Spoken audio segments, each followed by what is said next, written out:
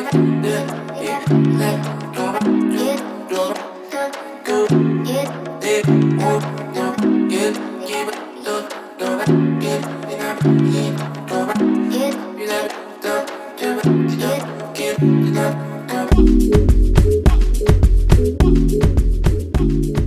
besides that, thank you again for you guys joining. I know I haven't done the podcast in a while, so forgive me if I'm a bit too unfamiliar with the Zoom territory of how to click around stuff whilst I'm managing everything. But thank you again for joining. I know it's quite difficult to get people on a Saturday. Today's podcast, we're just going to be talking about something that I think as young people is probably important, but maybe more importantly so in a pandemic, how this subject maybe affects us can vary on our different opinions. And I think that's the value of having different people from different backgrounds to talk about the issue of one, money management, and two, parenting. And maybe the last subject when it comes to the politics of love, which maybe I can tap into a bit later. But just basically the platform is basically, I'm going to be asking you each of questions related to the same thing, getting your views. Each of you can chip in, so at least there's a balance of answers and opinions. And then we'll just be quickly going through, for the sake of time, obviously, I just want to make sure we go through everything quickly. But just note that in the period where I'm asking questions, you can either switch off your mic if not directed to you. But then obviously when I do direct a question to you, you can switch on your mic. Or if you want to interrupt or add an opinion, you can freely switch on your mic. But just at least be respectful, and at least let's try to keep our answers as short as possible to avoid time going on for the whole day. So cool. I think where we can start off with, and I think the aspect of money is one we can start off with. I can maybe start with myself personally. I have had a balanced experience with money, good and bad, from starting to work, before working, and right now. And I can tell you there's a lot of positives, there's a lot of negatives that I've experienced myself. And I think right now, one of the biggest issues right now is just in terms of my future and money, that aspect. But before we go into the intrinsic aspects of money, I just want to maybe answer this particular question. There was a thought that I was having a discussion with a friend just yesterday. And what is the concept of being broke? And what does the mean broke mean? So maybe I can start off just to at least open the room with the icebreaker of a question. So Daniel, I know I started with you. So what is your concept or view of the term broke, and what does being broke mean to you? Oh, broke. I think obviously broke is not having enough money to do what you want to do. Because obviously my definition of broke is probably going to be different from somebody else's definition of broke. I mean, if I probably have 500 Rand in my bank account balance, and I want to go buy something that's probably more than 500 Rand, I'm going to say, no, I'm broke. But if somebody else has 500 Rand and they say that they want to go buy something, they'll probably say, I have money. I'll be able to buy whatever I need. So I think it varies from person to person, the definition of being broke, but it's just basically because of what I want to do. Do I have the money to do it? Do I have the correct finances to do whatever I want to do? But yeah, if I don't have enough money, then it means that I'm broke. Okay, cool. I think the aspect of the question is more related to the dynamics of how society perceives the idea of being broke. June, from your side, what is your view in terms of the concept of being broke? What does that mean to you when someone says, I'm broke, or for yourself personally? So for myself, I don't know if I'm being hard on myself, but my view of being broke is the position that I currently am in now, whereby the income that I get, cool, I'm grateful, but it covers just basically all my fixed expenses and just a little bit of room for, disposable income, where I can do things that I love, things that, are deemed not necessary. So I regard myself as someone who's broke because I just don't have, money for like emergencies, apart from the medical aid savings, apart from insurance policies. If anything major happened, I would not know where to turn to. And yeah, just not having enough money to do the things that I love to do, the things that make me happy. So that's how I feel, or how I deem being broke is, just not having enough disposable income, not having enough reserves, basically just living hand to mouth. Yeah. And, constantly just trying to find ways on how to to sort of shift this issue for myself and, finally be in a position where I'm financially stable, flexible. Once I get there, then I won't see myself as broke. But right now I do regard myself as broke because I'm just making it, Yeah, I hear you. I can probably relate in that aspect. One thing I hate doing is looking at any notification that comes from the bank, which has anything to do with a withdrawal or anything I swipe my card. I don't want to see a notification from the bank. But I think I can relate to that aspect. Now, I think maybe that's a good way to subway to this question. Part of the reasoning of the topic was to understand our relationship with money, but more so in terms of managing money. And I've always wanted to see how different people view the concept of how we manage money, but also our experience with money. And maybe let me start from a reversal point of view, going back. All of us are, as you can see, are all Black. We're all young people. And we all grew up in a particular household. Obviously, it varies from case to case. And our upbringings influence the people that we are today. So my question now more relates to the aspect of what effect has money had in terms of your upbringing, in terms of who you are today? I know it's a kind of a heavy loaded question, but I'm trying to understand from your particular case, how has money affected your upbringing as a person? There's, things where people speak about poverty, people speak about middle class, wealth. Also the element of our own parents manage money, which is a very important question that can relate to also parenting as well. But let me start with Lily. What kind of effect has money had in terms of your upbringing? I know you're based in Ireland, so I don't know if there's a particularly unique case in your example. Just switch on your mic. Yeah, go ahead. Well, in the case of Ireland, I think growing up, it made me have more of a, not paranoia, but more of a security about having money. I need savings. I don't want to be broke kind of thing, especially since I'm in college and with the pandemic. Some of my funding's kind of dwindled a little bit. And when I mean broke, I mean can't afford small things. That'd be my limit, small little things. Because though I live in a country that has a slightly stronger, I'm not sure what rand to euro is exactly, but even though the currency is kind of strong and the standard of living would be considered quite high by most metrics, the cost of living here is also quite high. So in a weird way, even though by all metrics I'm living good, the cost of living in some ways makes it harder, if that makes sense. No, it does. I was just trying to understand in terms of your upbringing, but I can come back to that. Portia, what is your view in terms of money and in terms of how it's affected your upbringing? I don't know if there's something uniquely to say about how money individually, but I think it does affect every other element in terms of your relationships, whether it's your parents, your siblings, your schooling, etc. But what has been your understanding of how money affects your upbringing in your case? I was saying that I think it just made me respect money more, because growing up in a household where certain things, were a luxury, and seeing how your parents kind of struggle to put you and your siblings through school or to get you the things that you deem as necessary.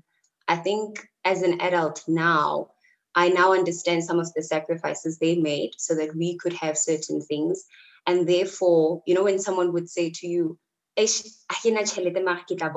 a child, you continuously just think, hey, these people just giving me a tough time. But now that you are an adult and you know the value of money, I think that's when it just makes you realize how much they put into, giving you guys what you needed or what you wanted, but at the time you didn't realize it. So I definitely think for me, it just makes me respect money more. It makes me also a bit more understanding of certain situations when I go through them, to say that, okay, so this is what was happening back then when it happens to you, the necessity of having a budget or not always being able to, buy what you want when you want it, but understand that you just perhaps have to wait to get it.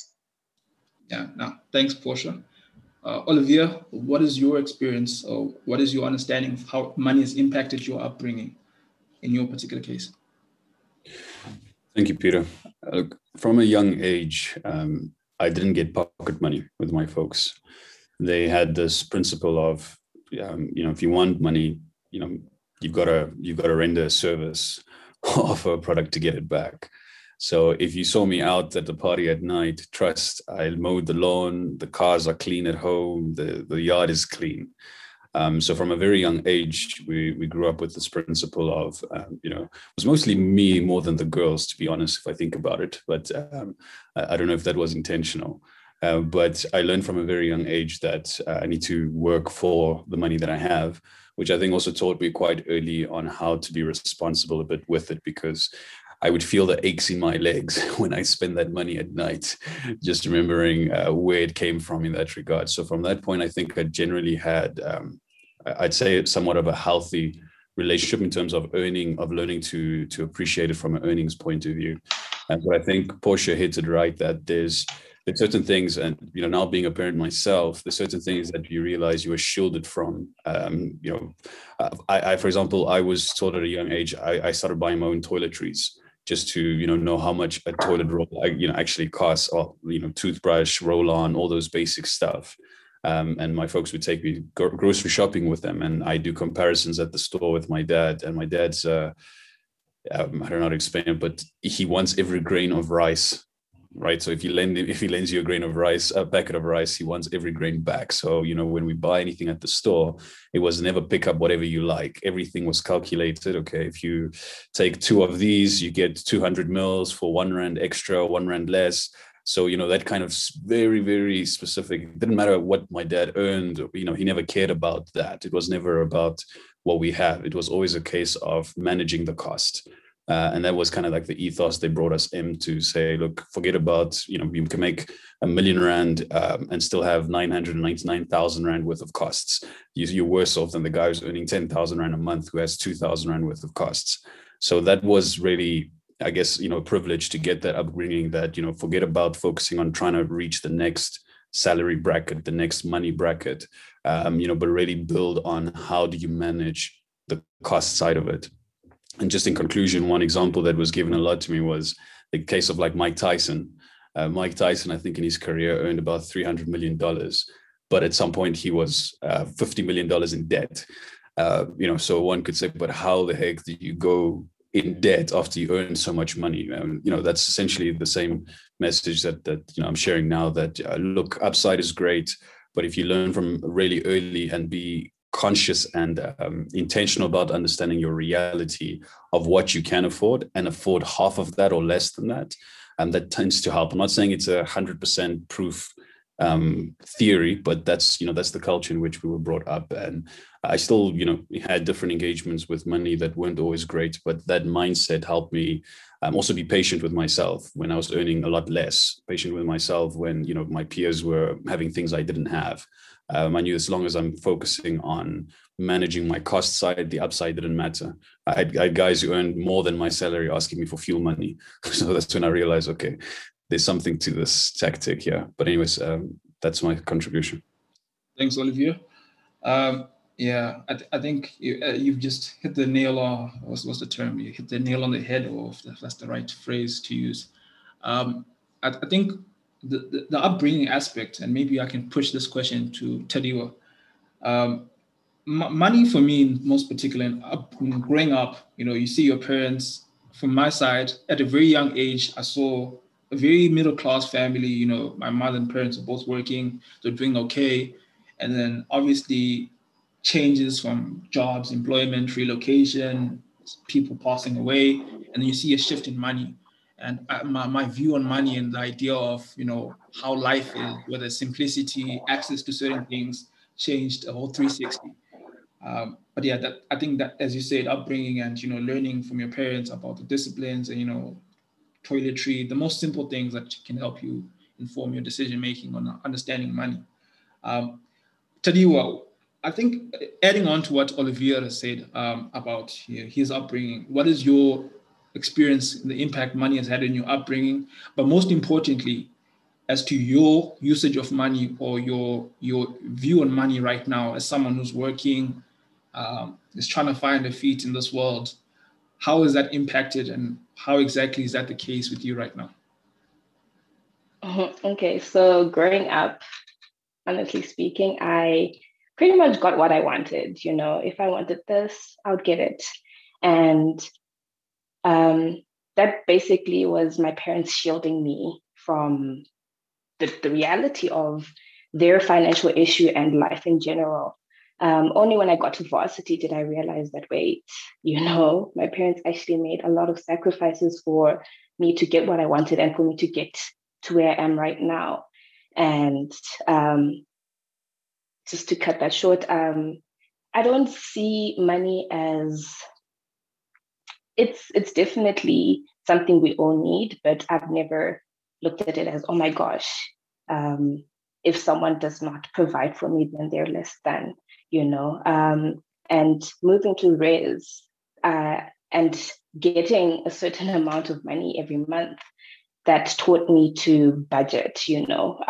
It came from getting what I want to now knowing that, oh my gosh, if I don't budget correctly, the month will end with me on zero, and it doesn't help me. So in them shielding me, I also got to catch up with those who weren't shielded or who weren't as privileged growing up when I finally got to varsity. So varsity for me was the biggest eye-opening stage for me in terms of finances. That, you know, life isn't with what's this, roses, you know. There's a lot of work that comes behind it, and finances aren't as easily accessible as you thought it was. And yeah, so that's pretty much my view on it now. And right now, I guess the mentality of I get what I want, it's still there. I'm still trying to I'm still trying to fix that. However, currently I'm still staying with my parents. I stay on the other wing of the house. So technically it's like I stay alone. But once again, I think that's still a shield. It's still like, you know, in case you are broke, you know, you have a fridge at home. You can just come and open our fridge. But I do definitely understand the value of saving. We have consultations with FNB every now and again, and that has definitely helped me in the sense that I need to put money aside in case something happens. You know, with COVID, we've seen so many people losing their jobs, and a friend of mine has mentioned that, you know, at this point, people need to have savings of 6 months salary at the, you know.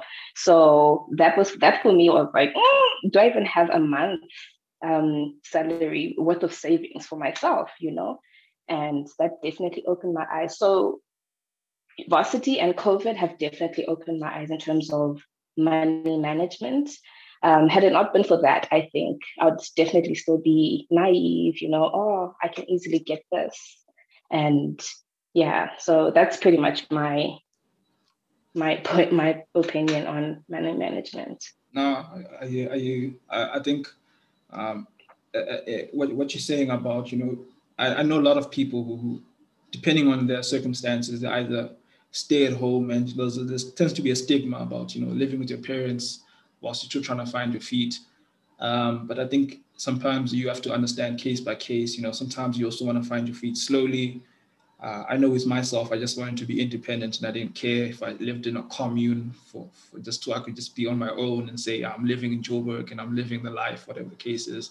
But, you know, you live and you learn, and you grow the importance of saving and, you know, growing yourself properly up financially. So Nwabo, having heard what everyone else has said, and maybe this can segue to the last few points about money, because I see time is moving a bit fast since we started a bit late. But there's the aspect of money and mental health which correlate. And money can affect your mental health. I don't know if you agree or you disagree, but what is your view on that? Can money affect your mental health, especially the young person? Yeah, thanks. I mean, definitely it does. I think that has a lot to do with the, I think Daniel mentioned something about, that, you know, being broke is a relative thing based on, you know, from person to person, and that has to do with the values, I think, of society now. So, I mean, I grew up in the Eastern Cape, well, for the first few years, and, life, even though, I mean, there isn't material abundance in terms of money and things, you just, carry on and you get the, food and basic clothing, and there isn't much in terms of, comparing yourself with your neighbors. You're sort of at the same level in terms of the standard of living. And when you come to the city life in Johannesburg, and mostly, you find that the values of money have a lot to do with, I would say, people tend to associate money with well-being and emotional. Yes, to some extent it is, but the issue is that they tend to associate it more with identity. Whereas if you don't have much money, and then you're not successful in terms of material success, it has a lot to do with your value. So they assign that to your value. So, I mean, that can affect a person's mental well-being, because if your sense of identity has to do with how much you're accumulating, how much money you have, and what you own, so that can really weigh someone down, because if you look people around you, I mean, people are making a lot of money. The shows that we're watching on TV, all of these things that we see around of material success, you can start to have a low self-esteem about yourself. So, and I think that has to do, I think we might have at some point in school come across this teaching about the hierarchy of needs by Dr. Maslow. So my theory, right, when I look at that hierarchy of needs, okay, so it starts with, your basic needs in terms of shelter and food, and then it goes to safety and love and belonging, and then as you go higher, it's esteem and self-actualization.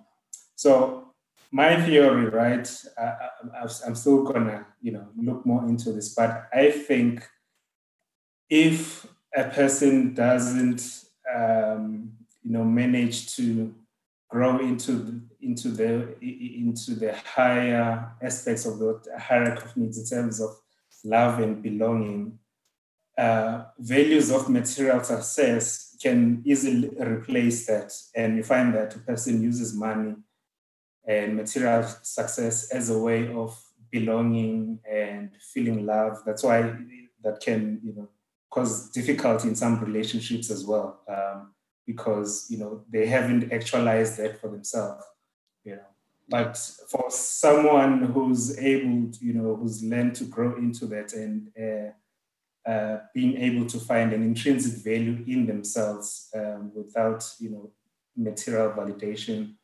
then they are able to better handle, the health issues relating to money, because they're sort of grounded in themselves and they're confident in terms of their sense of identity isn't disturbed by those things about how well you are doing, those measurements that we have as a society. So it definitely does affect a person. Okay. No, thanks. No, Olivia, I see you raised your hand. So I'll go to you then after that, at least. I know I wanted to also ask June the same question about mental health in terms of money. But Olivia, the floor is yours. I know you raised your hand. Yeah, sorry. Sonova just reminded me of something I thought was worth sharing, especially on this mental aspect. And I think it segues into relationships as well. I remember when I started dating my now wife, back then girlfriend, I was just, working on campus as a student, and she's older than me by a couple of years. And I realized when I started dating her that I probably need to get a job. I'll find a way to make money. I was in my final year. And I mean, it was great. I'm happy for her. And like I said, there's a lot of mentality and mind aspects that come with money. I didn't want to be part of a relationship where I didn't feel like I could do something or contribute to it. And she never, she's not materialistic of any kind of that sort, but, in myself, I felt like I want to participate more than I could. And at that time, I wasn't earning anything. So I got a job at campus working at the IT labs. I think I made like 2,000 Rand or something like that, which was a lot of money for a student. At least I thought so at the time. And I was able to participate in the relationship then, But I think back to, girlfriends before that, where immediately when we get into the relationship, I'm very honest with them with what my financial situation is. Like, hey, listen, I don't have a car, right? So if you want to go to here, I'm not there, etc. So being honest about it, is very important. And I think that there's a lot of pressures that come, as I think Swav also mentioned, these views we get bombarded with on media about how to live. That's nonsense. Like I've gone through many seasons where I've used companies like Wonga and Get Bucks and all those guys. I had that season of my life, and I'm just saying you got to do what you got to do in that season you're in to get out of it. But just make sure you get out of it. I mean, I'm far removed from that season now, so I just wanted to highlight on that mentality aspect that when you're going through your tougher seasons where you got 50 Rand to stretch out 4 weeks. That's all right, man. Like that's where you at. Make the most of where you at. If you realize that life is just a series of seasons in that regard, it's fine. It's just an opportunity to learn how to get better at what you're going to do in future. So when you have millions and billions, it's much easier. I manage money a lot easier now that I have a bit more of it than when I did 50 Rand across 4 weeks. But because of the character that was built in those tough times. So there's always an opportunity to learn and to grow in those moments. That's all, Peter. Sorry for that one. No, it's fine. I appreciate that. There's a I don't know if it's a hip hop saying or more money, more problems. So I think that's its own. I know Lily and Portia, you've raised your hand. I wanted to go to June, but Portia, do you want to add on to that part? Maybe before that, then we can move to our last segment. Portia? Yes, Peter, I'll keep this short, but I actually wanted to add on to what Sonwaba said, to say that if we think of it, certain things are very deeply entrenched in us because of our upbringing. So when we tie mental health to financial, status or your situation at the time, if you think of it, if you look at a lot of Black families, if I may use, that term, but that one uncle, for example, who doesn't have a job, when it's like funerals or weddings or whatever, he isn't shown as much respect or consideration as the person who sits at the table and can contribute something financially. And I think growing up, witnessing that has placed a lot of pressure on us as young Blacks to understand that your value seems to be determined by how much, can your mouth sign checks or something, that's saying along that line. So if you're going to want to have a say in your family or feel like you are of any importance or use to them, you need to show it. You need to be able to come home and, build your mother a house or buy them a car, or, if there are funerals and things like that, be able to say, okay, 10,000 fads. And it's difficult because at times it's not that you don't want to be that person. You don't want to come home and make that difference, but can you afford it?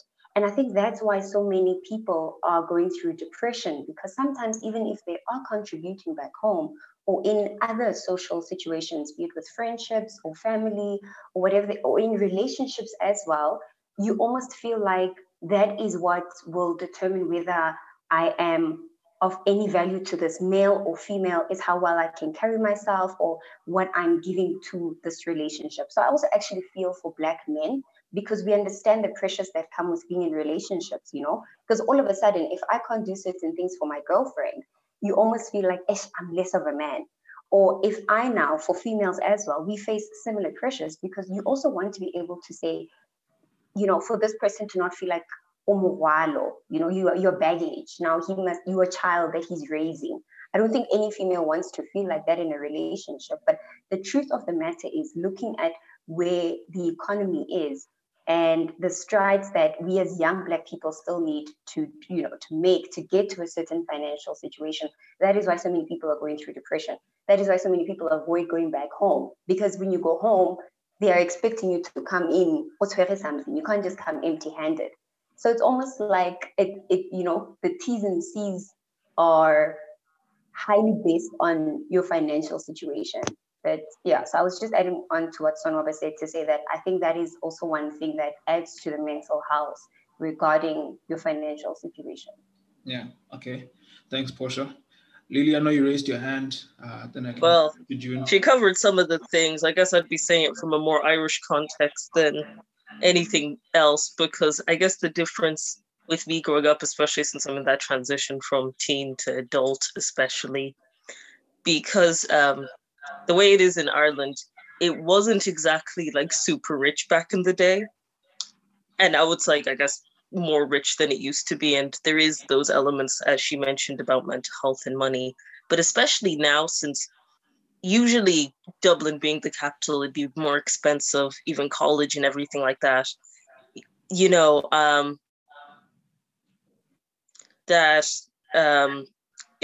affects, everything, like college. It even affects like housing and rent as well, because even in places that wouldn't be expensive and going to college and the likes, it's super expensive now. Like, as she was saying, it kind of ties back into people's mental health, because it's like, I can't afford this. It almost, for some people I know who've just recently graduated from like good universities, with COVID and the pandemic, it now feels like, well, what do we do now? You know what I mean? It's like, finished college, got the job, did everything we're meant to. Now what? No. Especially since now where I live, it's one of the most expensive countries in Europe now, in terms of like taxes, VAT, insurance, everything, which ties, to bring it back into the college aspect and even into the relationship aspect. I've seen a lot of people break up during COVID, not exponentially, but I've noticed that there has been more people I've noticed having more relationship problems because of the factor she also mentioned as well. Yeah, no, I think that's very true. I've seen it a case of whereby COVID has also kind of exposed, or rather raised, the issue of certain things that were not really worthwhile to identify prior to COVID. Things such as money. If you lose your job and you're the breadwinner in your family, the expectation is still there because I mean, if you have kids, which I think we can then segue a bit to the next element of the topic for the sake of time. If you have kids, the expectation is like, I still need to eat. My kids still need to eat. Your family, if you pay black tax, you contribute to your family, there's still that expectation, like, hey, what about us? And, and I think maybe to ask June before we move to the last, which is the second topic, there tends to be a peer pressure element as well of money. And one of the previous episodes, we talked about classism. And, I was talking with someone a few weeks back about, there was a term on social media called brand alignment. Your friends, if you want to be in certain groups or certain circles of friends, there's an association with money and status that's deemed important to be in a certain circle, or even at work, for you to hang around certain people, depending on the title, even your money, the money that you have in your bank account and your position in life, it puts you in a certain hierarchy in terms of people. And maybe my question to you, June, is, do you think the element of peer pressure and also the hierarchy in which we place people in terms of money is a valuable thing to have in society, and to say, I earn this amount of money, or I'm a middle-class person, so I associate myself around these circles of people subject to that? Or should that be a non-factor in terms of how we associate and move ourselves in society? I don't know if that makes a clear question. June? Yeah, it kind of does. And I think my view on this is I think it comes back to the individual, it's themselves. For example, I hate driving in a steep hill. The car that I'm using now is a manual geared car. So when I get to a steep, I literally sweat a bit because the car could potentially roll back. I'm not really advanced at this point. So where am I going to go where there isn't a steep hill? You know, I try to use back routes when I drive to work or whatever. It doesn't help me. There's still a steep right outside the office. So I think it goes back to the individual in a sense that those things are going to exist. Those things are not going to necessarily just vanish because, you know, as different people, someone might obtain success now, and then that might, you know, prompt them to suddenly be loud about this is where I am, this is what I have.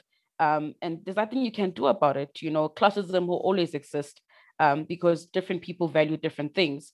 But I think it goes back to the individual more than anything. And I think to also allude to Portia's point in response to the question is, I think something that I'm also just sort of like, you know, thinking about a lot is who I am in a group setting, who I am when, you know, when I'm around other people, when I'm around colleagues, when I'm around family members, versus when I'm, you know, in my space where I'm 100% myself.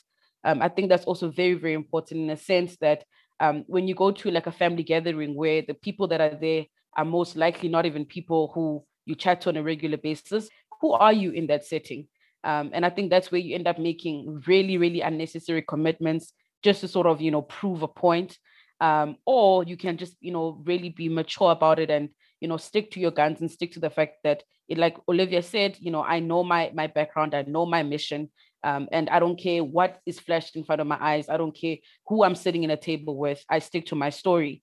And I think it just all goes back to the individual. As we grow up into, you know, right now we young adults, as we progress in our age and all of that, I think we all just have to come back to being content. We all have to come back to, you know, sort of our own agenda, our own personalized agenda. And with that, whatever will be flashed, whatever status, whatever hashtag exists, you know, it would be very, you know, difficult to shake someone who's deeply rooted, you know, in their own purpose and their own agenda. So I think, you know, the statuses and all of that, they're not going anywhere anytime soon. But I think it just goes back to the individual. Thanks, June. I think I can move to the next element, but maybe just for the sake of having everyone chip in lastly. Tadiwa, just for the sake of just closing off the aspect of money. I think, as you've heard everyone speak about mental health, certain circles where, you know, you need to maintain your individuality and your story. What is your take on the element of where money is growing up? And, you know, they speak about things such as generational wealth. And, you know, and the idea that, you know, when this subways to the second topic about parenting and children and all those kind of things, in your view, how important is making money, or what kind of view is on money in terms of your future, your children, and those kind of the element of you growing up and getting older? You know, people speak about getting a house at a certain age, getting a certain amount of money. What is your view in terms of money and the importance of accumulating wealth, if that's a better way to phrase it, early on in your life before you move on and you pass away, if that's the right word technically to use? Tadiwa? Okay. So I feel like there is an element to acquiring wealth. For many, you know, it's easy to say no at this age. I should have this and that, but will you have it at that age, you know? And are you okay with not having it at that age? Like I said, growing up, I got what I wanted, but there was a point where my father wasn't working for years and my mother held the entire family together. You know, she had my dad's back. And for me, that's when I realized that, you know, it's a man is not expected. Well, of course, he's expected to have money, but there's going to be a point in time where he could lose his job or just, you know, things could go haywire for him, you know. So my expectancy on gender and who's meant to have more money, you know, it's basically non-existent as long as there's someone providing. So in the sense that generational wealth, provided. So right now I stay with my parents. However, I am a property owner and I choose to stay with my parents because why should I spend money that I don't need to stay somewhere else, let me rather save it and buy more property in order for me to get a second income, for me to ensure that my kids are taken care of when I'm gone, or even when I'm not around, when I am still around, I can still be like, oh, you know what, guys, this is for you, take care of yourselves, figure out a way to budget your life and, just make it work. So yeah, I feel like there's definitely an importance in terms of generating generational wealth. However, I don't think the pressure that society brings is necessary because anything can happen at any time, provided you are in the space and you have the opportunity to gain it, then definitely jump for that. But my outlook in terms of a certain age and a certain income or tax bracket, I don't think that's realistic. I'm 25 and I've got a pretty good position for my age, and that's something that doesn't come easily. Not everyone can get that opportunity, and however, God forbid, in 10 years' time, my life could be totally different.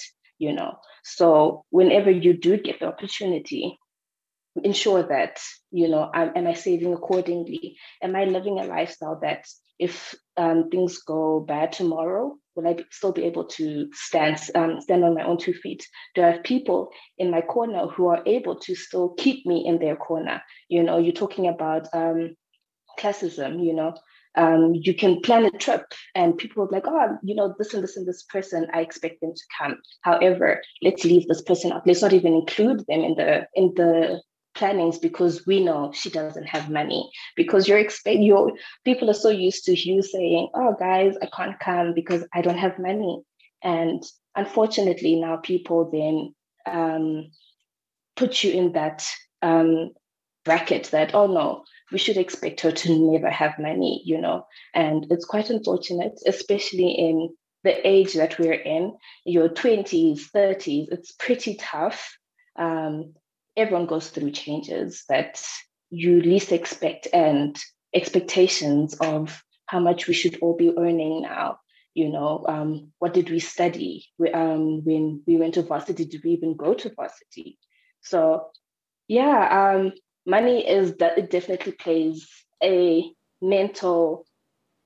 There's a mental impact, and it's quite unfortunate. However, like Jane said, you can't avoid you can't avoid classism. You can't avoid the fact that the next person is going to look at you and be like, I can't have you in my group because we're not on the same level. Yeah.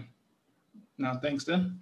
I think, as you've mentioned about generational wealth and classism, and maybe let me start the element of parenting, and this relates to both our experience with our own parents and also us having children, whether you have them now or you're going to be planning on having kids or you don't plan on having kids. Parenting is a very interesting topic to have. And I was having a discussion with my brother, and we're talking about the way we were raised. And most Black families, corporal punishment was a thing.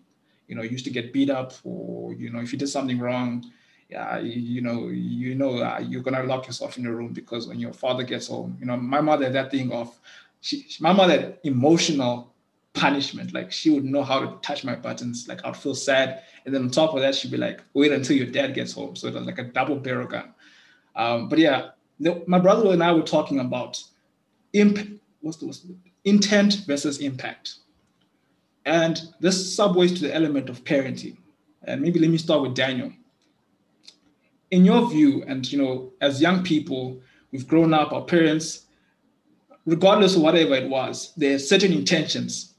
And relative to the element of corporal punishment or whatever discipline our parents have applied raising us, do you think intent is equally as important as the impact? In other words, if your parents had good intentions or bad intentions, whatever the intentions were, is that equally important as the impact or the end result? So let's say someone says they're going to discipline you a particular way because the intention is good, but the impact is not necessarily something that the impact is that I want to discipline you, but it's with good intentions. So the question is more so, is impact and intent equally important in terms of parenting or not the case? Daniel, what is your view on that particular question?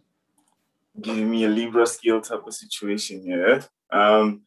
So I'll just speak on how I was raised. Right? So my mom used to beat me and my sister. I mean, she would beat me and my sister for not getting 100% on a test.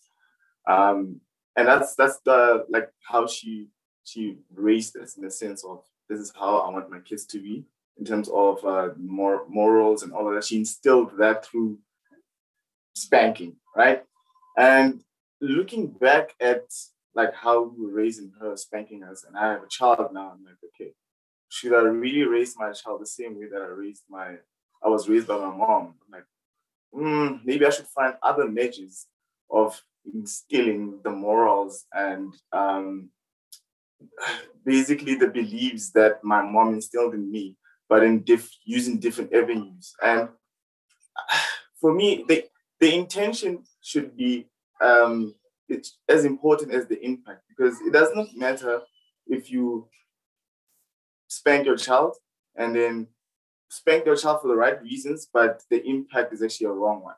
Whereas your child now becomes more grumpy, becomes a bully at school, but that's not the intention that you instill the punishment for. So I think you must actually evaluate whether is the intention and the impact sort of going in the direction that you want it to go. But if it's not, then I think you must try to use other avenues. Because I don't most of the time spank my little boy, but he knows that when he does something wrong, he's probably gonna get it. But I also do reward when he does good things. So that's also me showing love in the sense of I don't just instill punishment when he does bad. I also reward him when he does good, like big. So I think that's also my way of trying to balance intention and impact in that sense. Thanks, Daniel. Yeah, and you were speaking about your mom beating you up for getting 100%. I come from an academic family, so both my parents are lecturers, and I don't understand. Sometimes I feel I was adopted because my marks in school were never academic. My marks were, let's go through school and just get school out of the way. Matric, that's where I peaked because I had the pressure. I wanted to go to varsity. But throughout school, I was the guy. I wanted to be a soccer player, play sports. I wanted to be an actor. I just wanted to live the typical child dream. But I was speaking to my brother about that and the aspect of impact and intention, and that in some degree, I know that he's not really open with his emotions to my parents, in the sense of vocalizing if he's stressed, or it's very formal setting that he has relationship with my parents, basically. And I, to some degree, also have that, even though I'm the last born, so there's more of a grace, but he's the oldest child. And his view on that kind of aspect of when he speaks to his parents about, we had good intentions with the way we raised you, because when he was born, he was grown up in a time when my parents were more in that phase of where they're trying to transition into being proper adults. They had at a very young age, versus me, where they had a career properly going, that could afford a house proper and all so forth. But not to go on a tangent.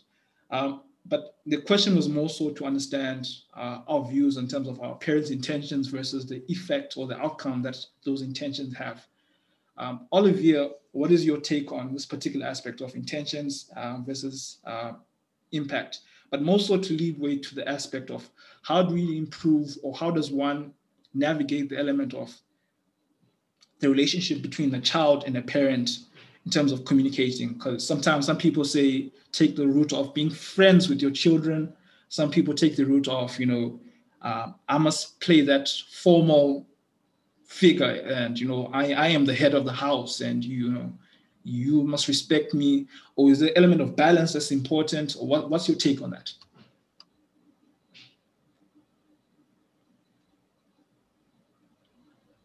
Thank you, Peter, for the question. It's a very complex question. I won't pretend to know it. I've been a father for 1 minute when my son's only 17 months old. But I think that, this intent versus impact is a very, very, very good question. And my view or my take on it is that before you set off to do anything, regardless of what your intention is, it's important to think of the impact first. All of us on this call were, either born somewhere between, in the late 80s, early 90s, or, if we have much younger people, maybe early 2000s.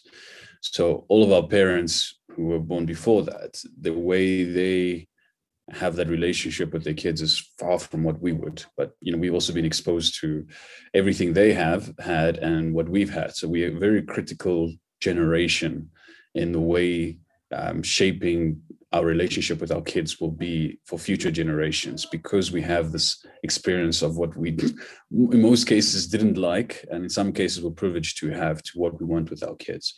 So for me, that question, I think thinking about the impact is important, because in some cases, our parents' intentions had the complete opposite impact to what they thought that they were having. You spanking me doesn't make me want to do it any less, but you teaching me why what I did isn't necessarily good, and the adverse effects it can have on not just me, but the people around me, might do me a lot better than the spanking, because the spanking might just make me resent you at the end of the day. So even with my son, I'm trying my best to apply an approach where, I'm not laying hands on him at that stage. I mean, he's still very young, but, we'll see as time goes by what that looks like. But definitely have taken this approach of understanding. There's a particular podcast I was listening to where with Gladwell, who was speaking about character and attitude should be taught before people even learn how to do mathematics and learn how to speak. That's what we need to teach kids from that young age. And the privilege of our counterparts who, in most cases are not Black, but we may have had the privilege of being exposed to a lot of other things.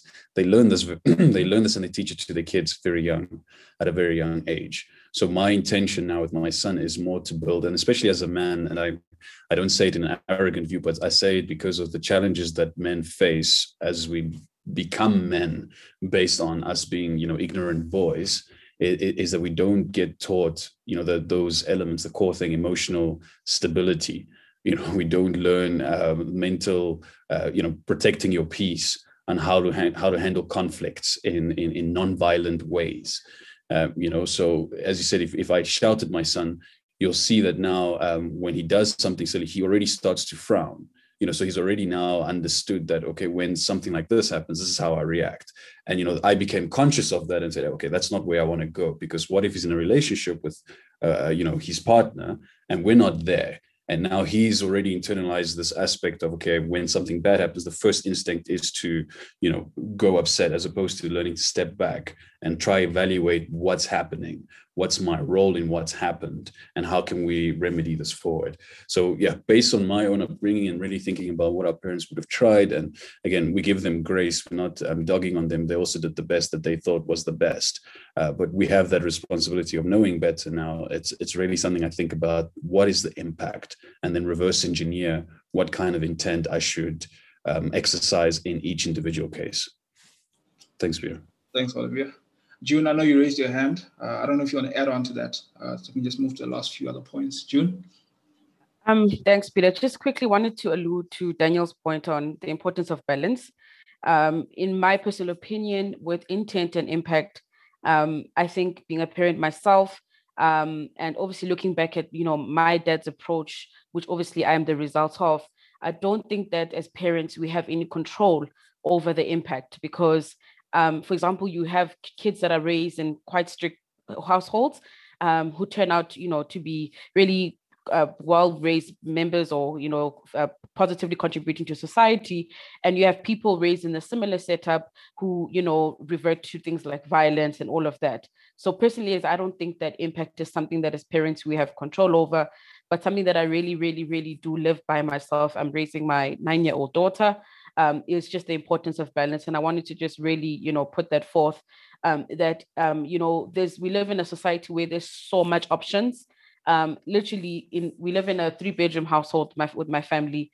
The child who's 9 has an option to either play outside, watch TV, be on the phone, be on an iPad, sleep. Like, there's just plenty of options with technology and, game parks and all of these things that are available to us to, to use and share with family and stuff, that it's so important to also know that kids do take chances, with these options that, are there with technology and social media and all of these things. Kids can easily, get off the rails. Hence, I think it's important to, smack the child when, you feel like, okay, this is happening continuously, but also in the same light, give a child a hug, every morning. Tell your child, I love you, I'm proud of you when things, are done well. Reward the child, like Daniel alluded, when, there's just, positivity, just to sort of encourage them. And, kids are not really, from what I observed, they don't hold grudge, so even if maybe there can be a really, tense evening because of behavior or anything like that, by the next morning, it's at the back, it's behind them, and they're moving forward. And that's where I feel like the balance aspect is important, because in order for you to grip it and really have, that sense of having the control as a parent, because when a child is a child, as a parent, you in charge. And I think it's very, very important for me personally, to maintain that, because when kids go off the rails, sometimes it's hard to bring them back. So that's just my 2 cents. Thanks, June. I think you raised a good point that can lead way to the second question relating to parenting. So Nwabo, I'm sure you've heard June, Olivia, Daniel speak about their views in terms of parenting, the intent, impact element question. There was a thought I had, June was speaking, and this relates to the second question. We speak about parenting, the influence that we have on our children. And recently there was a trending issue about bullying and, suicide, people passing away, and those kind of things that can also affect children. And me and my brother, again, were speaking about the issue of our environment. And this relates to both our upbringings, but also him having children as well. I don't have kids.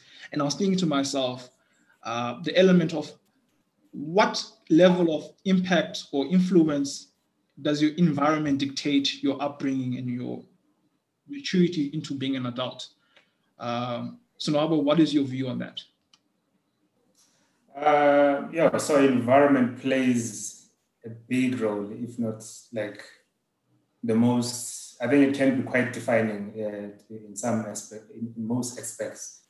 And the most important environment is the home environment, basically, that shapes the person. So the values that are instilled in the home and the type of upbringing, that initial environment really does a lot to determine, how how your life shapes up as you grow up as an adult. So in terms of like what the guys have said in terms of discipline, for example.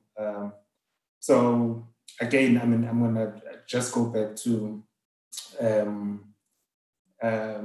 that example of that hierarchy of needs by Maslow, which seems to have a thread in this conversation, the way I am seeing it, because as humans, the one basic need is that emotional well-being, and that happens, very it's a very young, even, it's been shown that it actually starts even in the womb, in the mother's womb, in terms of the emotional state of the mother, whether she's stressful,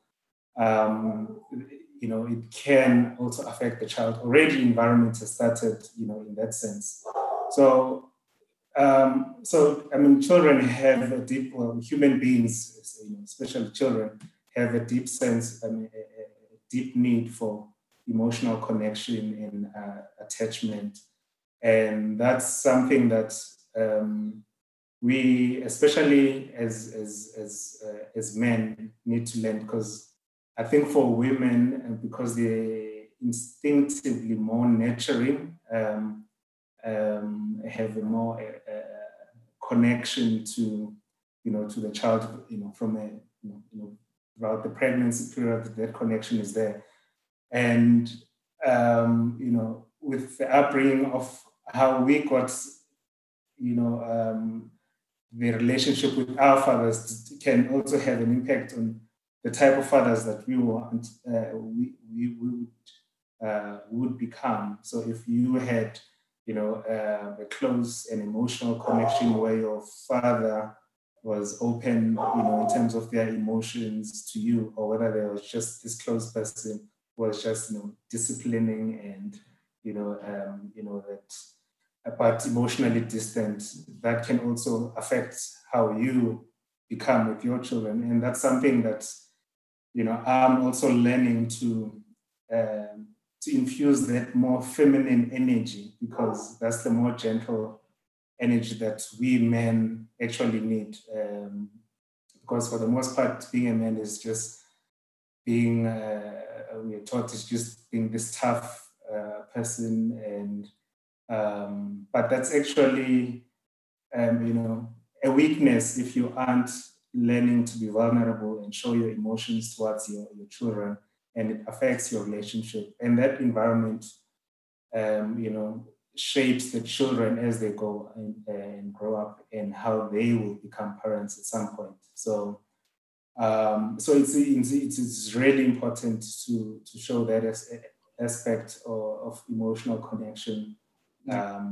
I've taken an approach of not disciplining my children in terms of corporal punishment, but where there is, so we take an approach of talking to understand. So even when how you talk to your parent would determine whether you're going to get a hiding or not, at some point. But now I need to not judge, to say, okay, my child is throwing a tantrum. I need to understand why is this happening, and then we can talk about it, and then they can open up emotionally, and we have a better way to resolve that issue. So I mean, if that emotional connection isn't there as the child grows up, they will tend to get it from somewhere else, from friends, and that's a dangerous place for young children to be advising each other, and that's why you have then all these problems when it comes to even bullying, as you said, is a thing that is a reflection of the home and the values of the home, more than the child itself who's doing the bullying. No. So environment is quite, I think it's quite important, even though as you grow up and take your responsibility, you can sort of learn to transcend the effect of your negative environment, but it can be quite difficult. So true, because of how important it is. Yeah. Okay. Thanks, Mo. Lily, maybe let me, because for the sake of time, I want to make sure by at least 25 past, at least we're done. I've let each of you guys go on about your day. You've heard everyone speak about, element of environment, intent, impact. Has your view on your parents versus you when you're younger, probably early teens or in your 10, 20, 15 years old, has your view in terms of how you perceive your parents changed, or has it still remained the same? I feel since I'm now older and have more perspective about how money works, and like I said, I'm at that very transitional college age-ish life, I feel like in some ways it has changed my view of my parents as to, because I'll admit when I was a kid, I was a bit rambunctious and a little rebellious at times. I guess in some ways it's changed my view of my parents, but it also made me understand them a little better since I'm older and I'm able to communicate better than when I was younger. And you know how it is, you get into arguments and the like. But I also, when you were talking about the impact of parenting, I think in some ways personally, I understand now why. Like I said, I used to be very much about need to make sure you have financial security, need to make sure you have financial security, that sort of way. I have a better understanding as to why I used to think why I think like that. And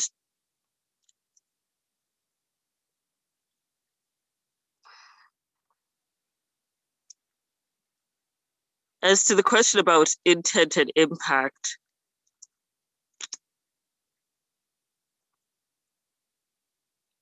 I would generally speaking feel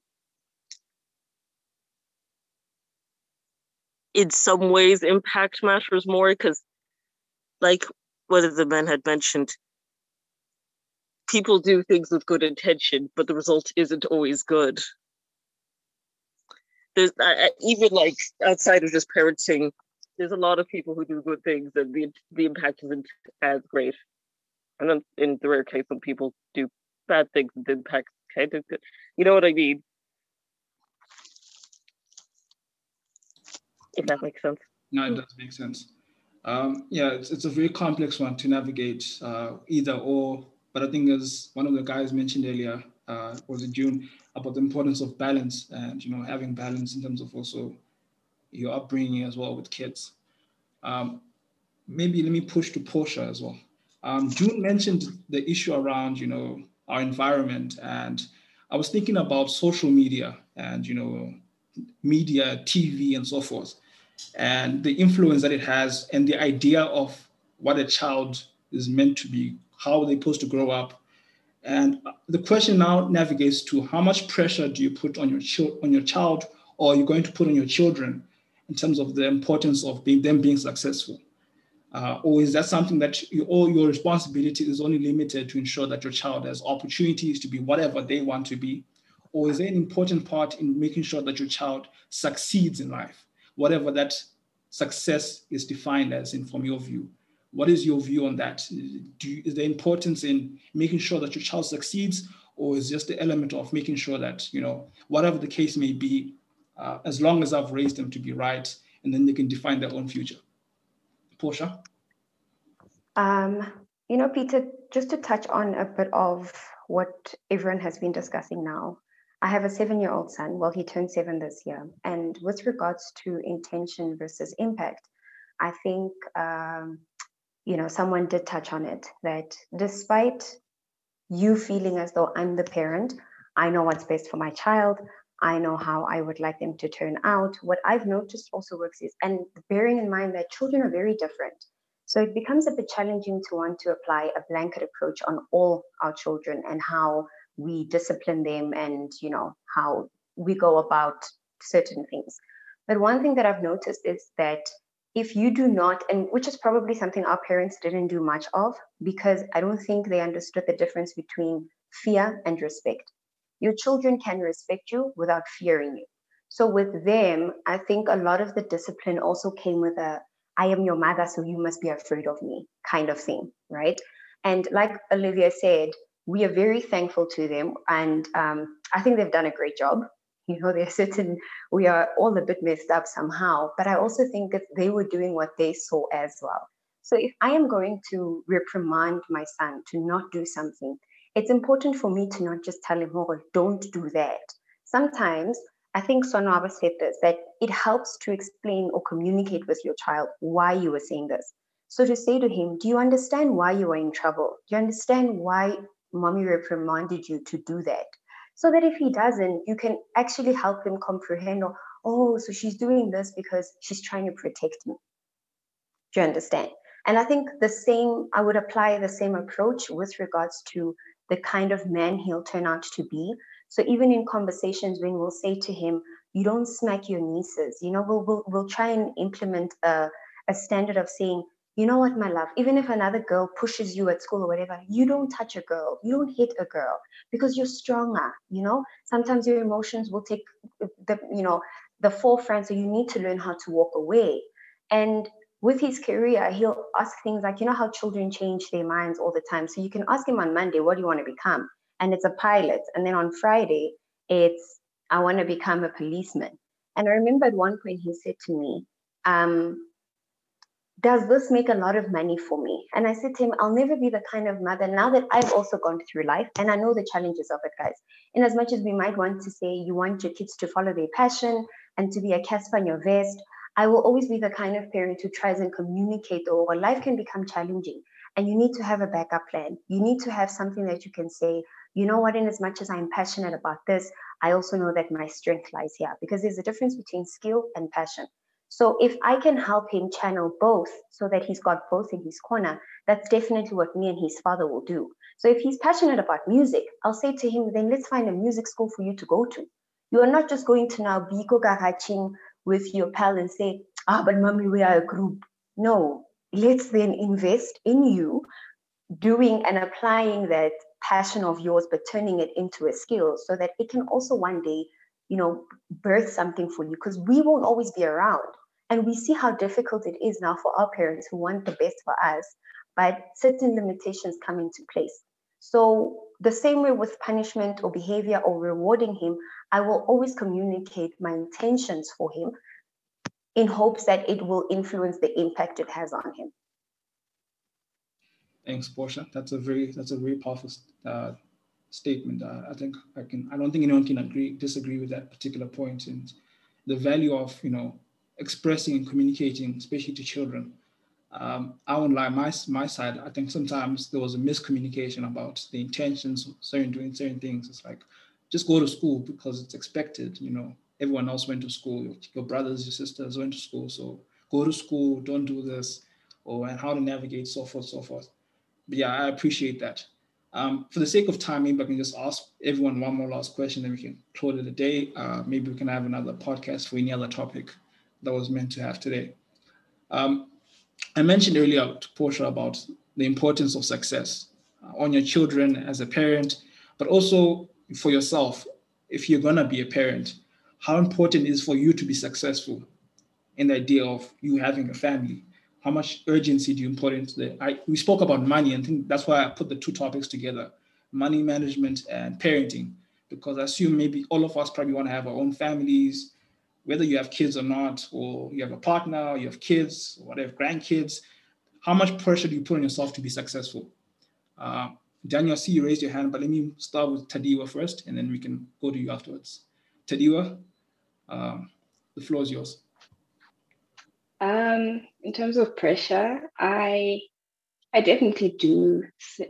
I would say that I have goals that I would like to achieve by 30. But like I said, life will throw anything at you. So I don't put myself under too much pressure that, you need to have this by then. 4 years ago, I genuinely thought by now I'd be married, but here I am, I'm still single. And I'm definitely okay with it. If anything, I'm actually happy this way right now. But yeah, I don't think it's of any mental benefit to pressurize yourself, especially if it's a position whereby you can't change what's currently happening in your life. You can definitely ensure that by next year, something must have come up. Sitting around doing nothing is definitely you saying, I don't care. But to put pressure on yourself basically means that I'd rather put this out as a question. When you pressurize yourself, to say, in a year, I need to be making so much money. What then happens when you don't reach that goal, because now you've set a certain target for yourself mentally and financially. And the biggest impact that comes with pressurizing yourself is the mental impact, and then how is that going to now impact or affect the people around you? For those who have kids, what then happens when you haven't met that target, or if you're married and your partner loses a job, the plans that you guys had and the pressure that you put yourselves in, where does that now stand as a couple? Are you able to take a step back and realize and tell yourselves that, okay, this is life, and we had planned that maybe if something didn't happen, this is the plan B we have, So, yeah, you could all answer that, whoever would like to answer that. But just to answer your question, conclude rather, is I definitely do have goals. I have long-term goals and short-term goals for myself. However, I don't believe in tomorrow you need to definitely have done this, because there are certain things that come into your way.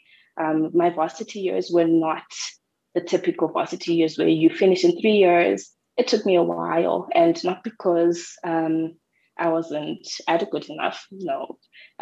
So certain things, obstacles came in the way of that, and I didn't get to finish at the time that I wanted to, which then resulted in depression and anxiety. I should have planned before that things are going to happen. You may not finish in 3 years. You may finish it after 7 years. And how will that affect you mentally? Do you have outlets that could help you from not falling into depression and anxiety? Because that's now something that I have to take care of and ensure that I'm on top of it. Anxiety is a big thing, and unfortunately, because I didn't think life is as it is, I now suffer from it now and again. I have certain triggers that affect me, and my anxiety pops up. I could have looked at it and thought, you know what, provided that you've got to varsity, what if it happens that you take 4 years to graduate? What then? What are the steps that you're taking rather, with each year, each semester, to ensure that your mental health comes first and that you're okay. Yeah. So, yeah. Thanks, Aliwa. For the sake of time, I know June wants to leave. June, the question is, how much pressure do you put either on yourself, and also should you having a child or going to have more children, or with your partner, how much importance is success in the dynamic of your future, with your children or yourself, to be successful? Just to answer that question, I would say, looking not just at success, I think just a holistic, healthy state is important. I had my child at 17, which obviously was unplanned. I was just fooling around, and then boom, I fell pregnant. I'm grateful for her life every single day, but that has taught me, just how important it is just to be well-rounded and just be in a not 100%, sort of healthy mindset, financial state and all of that. But yeah, to be as, holistic, in terms of your well-being or your standing as much as possible before, you take on, motherhood or parenting or anything like that. And I think something that I always speak to my sister now, who fortunately, she hasn't, fell pregnant. She's still trying to navigate her career and stuff. And I always tell her that pregnancy happens as a result of an action.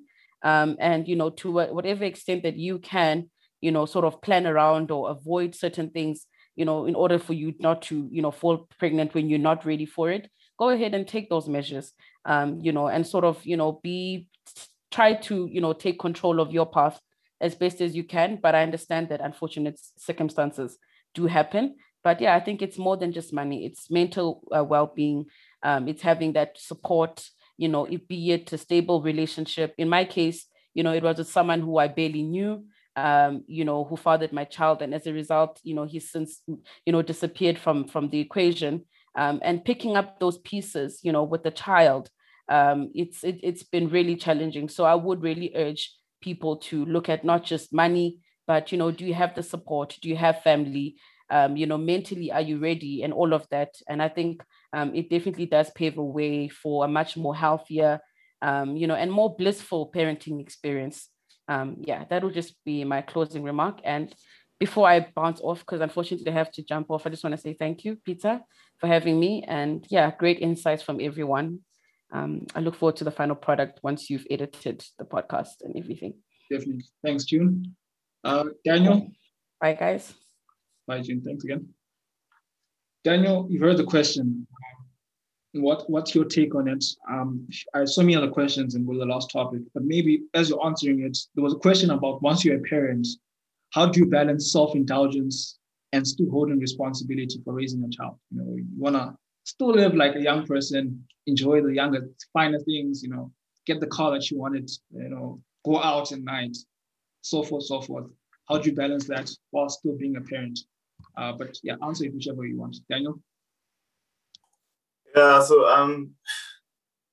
I think June actually sort of answered my question for me, in the sense of saying before you even think about having a child, it's not really the finances that will actually hit you hard. It's actually the emotional strain that raising a child actually takes a massive toll on you. I mean, the disappointments that you're going to experience with your child is the inconveniences that you're going to have to go through in life. Like you just mentioned now, you want to go buy yourself a brand new car because you worked so hard for it. But I mean, the school fees, the medical aid bills and all of that, it's just rushing into your face like nobody's business. So it's not really more about the finances for me on my side. I think it's more of the emotional strain. I mean, having to raise a whole new human being that you have to instill morals, like you mentioned, punishment in the sense of how do you like intend and impact and all that. That's an emotional strain on you as a parent. How raising a child is not a simple job. It's not like you were born and there's already a formula and there's like a manuscript on how to raise a child. I mean, it's something that's very emotional from the very beginning when the woman falls pregnant and then when the child is born to actually making like through the toddler stages, teenagers, and when they become young adults. It's just, I'm going through these stages and I'm like, okay, when people mention the terrible twos, I think I forgot what the threes are, but I remember the terrible twos. As a child goes through these stages, you also go through them emotionally. How do you reprimand your child if they do wrong? How do you reward them if they do right? So emotionally, when I think my manager asked me, am I ready to have a second baby? And I'm like, financially, I think I'll be able to have a second child, but emotionally, I don't think I'm ready to have a second child because it's too much. It's just too much. Like I can't really think about having a second one right now. And just the emotional baggage that it comes with. And dealing with a child it's not an easy job. But financially, I mean, you're never really ready to have a child financially. You just navigate your way through it. But emotionally, it's just something that you need to sit down and literally plan it out. Yeah, no. Thanks, Daniel. Maybe to move to the last few people.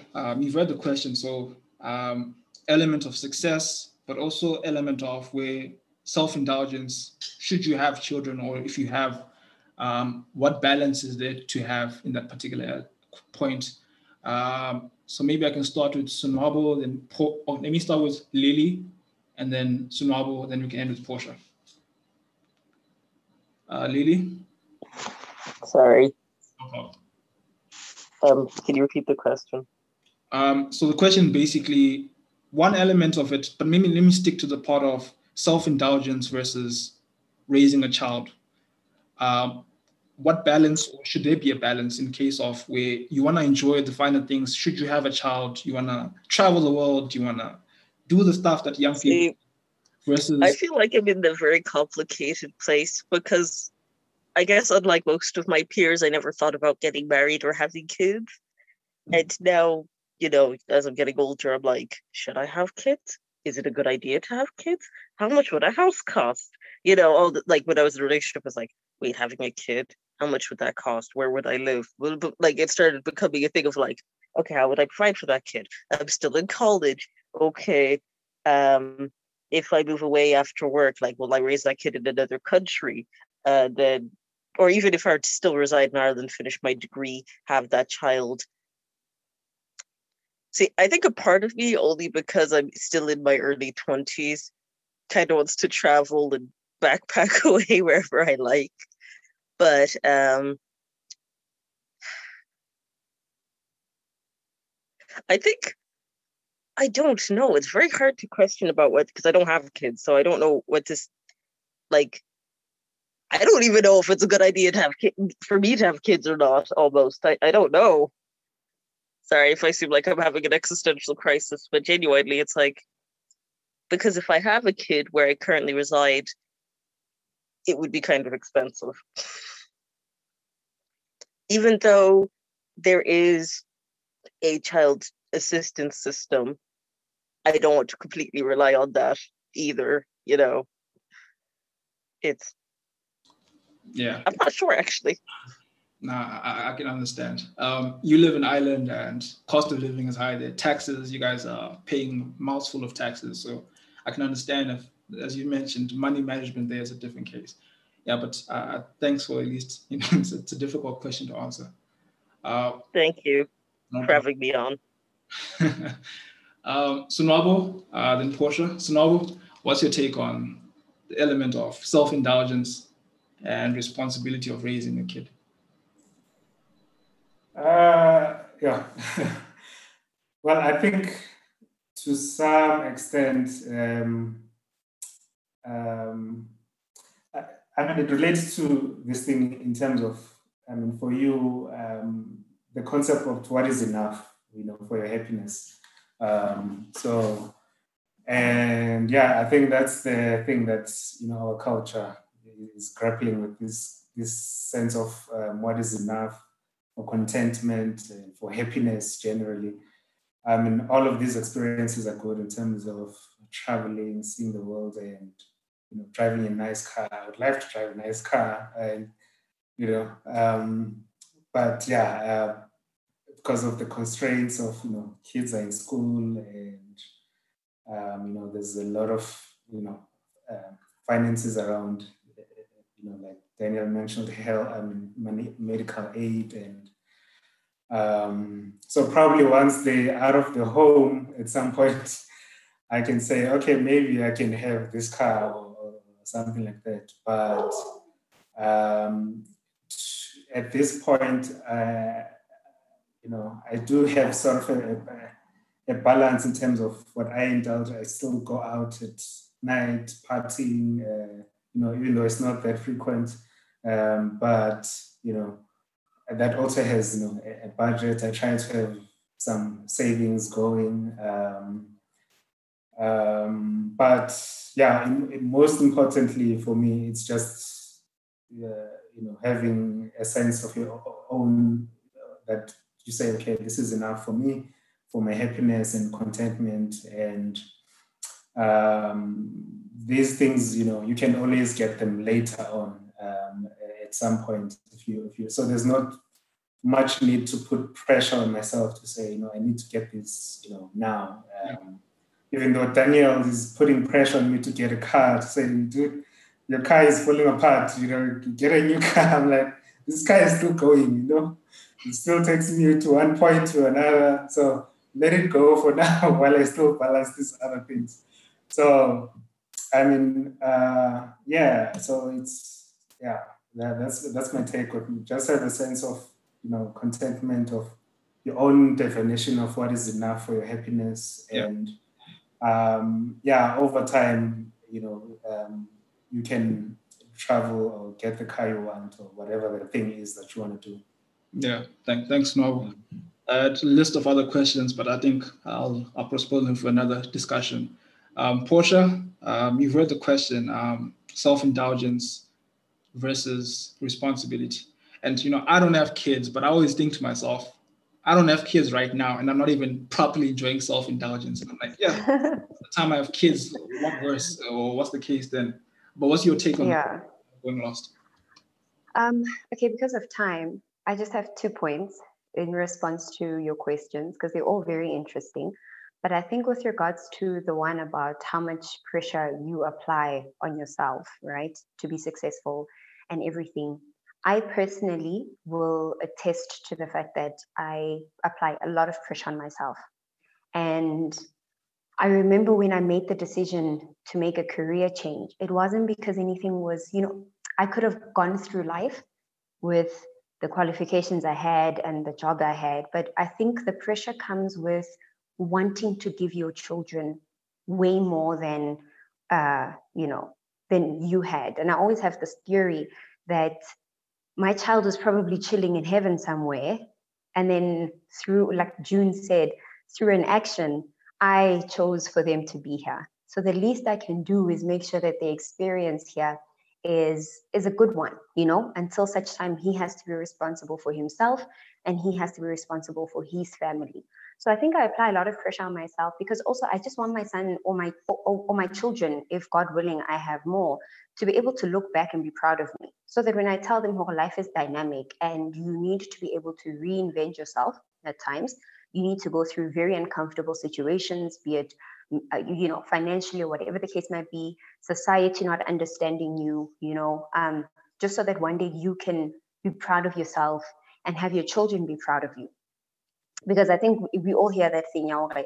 It doesn't matter how much you give your children materialistically, but they'll always just remember the love. But I also take that they'll also remember the strength. Because now, as a young female, guys, I have so much respect for my mother. Whereas as a teenager, I just thought she was like such a stuck up person. Mommy doesn't want us to have fun. She's always, you know, upset. Kantit wasn't upset. She was stressed. And she was stressed because she wanted us to be okay. And that's why now I try to give back so much to her because I'm like, so those days when I thought that you're just in a bad mood, it's because you didn't know how we are getting to school on Monday. So that's the pressure side of me. And I just don't want it to get to a point where, he's just like, mama, other kids are able to go on to the school trip to New York and I can't do that. But with regards to self-indulgence, I will say that having a good support system helps. When you have children, having supportive people around you really allows for you to go out at times. And in as much as it may seem like self-indulging, it's also refueling because you can't pour from an empty cup, you know? I don't know whether it's Daniel or Sonwabo who said that you need to have a sense of self. So before a parent, you're still an individual. You still need to be happy within your own self so that you are able to give that happiness to your children. So an unhappy dad or an unhappy mom, it becomes very difficult for you to then give your children the love and the warmth that they deserve. It becomes very difficult for you to play around the house with them if you're still not making time for your own individual refueling and indulging, you know what I mean? And then what that leads to, or what that can potentially lead to, is you being resentful of being a parent. Because you feel like, I wake up, I go to work every day, but I've got nothing to show for it. Do you understand me? I'm paying for school fees. Like the gent said, I'm paying for medical aid. I'm doing all of this, but what am I doing? And kids come sometimes because they are, you know, oblivious to the struggles and the efforts we put in for them. I don't know how many times my son will compare my car to my sister's, not understanding that I'm a single parent who is co-parenting with his father, which I'm so grateful for. I have so much respect for that man. Despite the fact that we are no longer together, I respect the fact that he still, you know, plays his role, which makes it a bit easy for me. But it doesn't change the fact that I'm a single mother. So when he compares me to my sisters who are married and says, Mommy, why is your car so small? Sometimes I feel like saying, but I could definitely afford a bigger car. But now I can't do that because I still need to take care of certain things for you. But it's in that moment that you understand, he's a child. He doesn't understand. For him, he's just seeing all these big, nice cars, and yours is the smaller one. But it's all for him. Do you understand? So in that moment, sometimes when you go out with friends and it's just for you, you are able to then come back and still be a pleasant person to be around. Because I'm all about energies, and we can't expect our kids to not be bullies at school, to not be throwing tantrums, to not just be unhappy individuals if that is the energy we are giving to them. Yeah. So that's my take on it. I think it's very important for parents to make time for themselves, even if, you know, whatever works for you, do it. Make time to be you so that you can come back and be a parent for second. Thanks, Portia. You just hit, I hate this term, I'm struggling to say it, the nail on the head, if that's, someone correct me if I'm saying it wrong. But I think self-indulgence, or better, social media calls it self-care or self-love. I think it's important, you know, not just in the element of parenting, but also in the case of your career. Some of us just go to work, and you don't take time to actually enjoy things for yourself and, you know, experience life as just an individual, you know, go out and just drink coffee or go have lunch somewhere far, go out with friends and just enjoy the things that you've worked for, instead of just, with the idea of just working. And then once you have children on top of that, you want to be there for your child, but then you also kind of lose your own individuality. So I think, like you said, just enjoying the part of being an adult and then be able to enjoy the certain things that you've been privileged to have access to. But yeah, thanks again, guys, for joining the podcast. Initially, one funny thing about the podcast is that one of the topics that people always want to talk about is dating, and I always try to navigate against it because, hey, people love.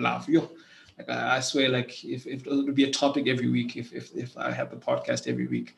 But yeah, at least I try to have more formalized topics here and there, and then include love and all these other different things. But we can talk about other topics and other discussions. But thank you again, guys, for joining the discussion. I know Saturday is not easy to take away an hour or so from your day, but thank you again. I'm going to edit the podcast because, I want to make sure at least it's worthwhile for people to watch. So you still avoid all the glitches and audio issues that may occur. But thank you again. I will let you know once the podcast is available so you can listen, you can share it and so forth. And then the snippets will be available on social media. But thank you again. And hopefully I'll have you guys back on for any other future discussions. So yeah, thanks guys, and enjoy the rest of your weekend. Peace. Thanks. Cheers. Bye guys. Bye guys. Cheers,